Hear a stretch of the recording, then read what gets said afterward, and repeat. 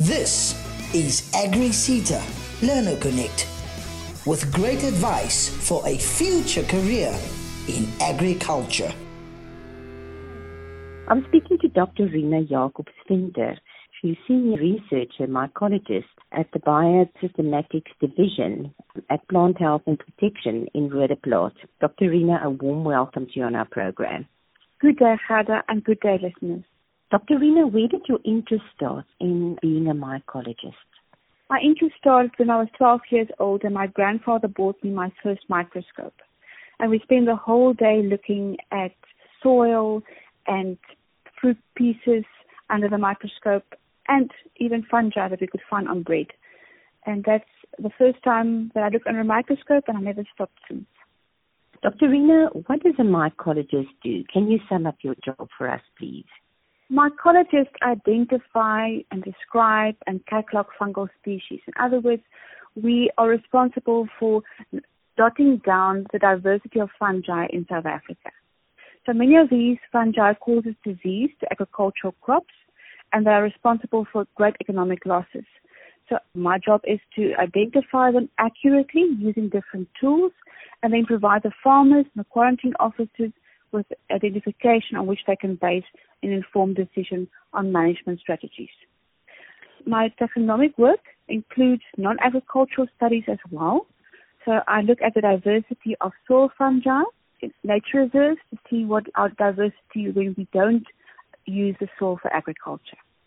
So what does your day-to-day job entail? Well, a variety of activities. We isolate these fungi from different substrates, whether it's diseased plants or soil. We study them under the microscope to determine their identification, and we do that by comparing them with the known species in literature. We isolate DNA and amplify specific gene regions to also use them for identification. I meet with staff and students because I'm involved with postgraduate students at universities. We ensure that the National Collection of Fungi comply with national legislation and international guidelines so that we can adhere to different treaties signed by the government. Meet with clients that use our diagnostic services, and we do contract work for agrochemical companies. Dr. Rina, what qualification do you need for this career? Myself, I have a PhD in microbiology, but an MSc or a PhD in plant pathology or microbiology is sufficient. I did my undergrad studies with majors in microbiology and genetics, but plant pathology or botany is also an area that you can specialize in and then become a taxonomist for postgraduate studies. So the qualifications are pure academic qualifications because the work is an academic of nature. But of course, during the process of working with clients, and you gain practical skills that you also apply to the job. Diagnosing a disease is a practical experience that you gain through the process of dealing with clients. What are the character traits that you need to be great at your job? A good time management and organizational skills because the diversity of tasks that you need to apply yourself to. A love for reading, so that you can stay abreast of new developments in your field. You do that by reading scientific literature. An eye for detail because you have to be able to find the very small changes or differences between species to distinguish them from one another. And then a passion and dedication to your task. You need to enjoy what you do every day. Have you always worked in the agriculture sector? I've worked in both forestry and agriculture because the taxonomy is applied across all different fields of application. So in my specific field of expertise of Brazilian taxonomy, I've worked in both forestry and agriculture. What do you love about agriculture as a space to work in?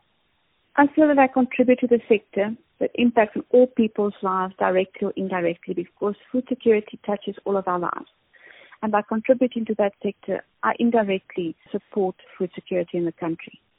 Please don't be modest now, but tell us about your proudest career moments. I'm very proud to be the curator of the National Collection of Fungi, and I was responsible for the successful relocation of 10,000 living fungal cultures and 60,000 dried cultures, aging 100 years and older, to Roodeplaat a few years ago, and to negotiate the incorporation and the relocation of the ProMec collection, world-renowned collection, from Tygerberg in Cape Town to the National Collection of Fungi at Roodeplaat. National Collection of Fungi has also obtained global exposure through fully funded formal collaborations that I have with the Royal Botanical Gardens in Australia and China, and in CABI under the Darwin Initiative in the UK. I've also been successful obtaining research funds to study the biodiversity and possible impact of phytopathogenic fungi. Those are fungi that attack plants and cause disease in South Africa. And the value-adding addition through this process is the mobilization of the data that was captured in the collection and making it available to the scientific community and the broader society. And my research contributions has also been rewarded the Douw Geef Prize twice from the South African Academy of Literature and Science for the best scientific article in Afrikaans. What do you do when you're not at work? I raised two awesome kids. I spend a lot of time reading, and I spend as much time as possible with people that I care for. Do you have any advice for young people who are inspired by your career story? Don't let anyone tell you you can't. Make a difference in the world every day, no matter how small. Dr. Rina, thank you very much for sharing your story with us. Take care of yourself and good luck with your career. Thank you very much, Haddock. Thank you very much, listeners, for listening. Keep well.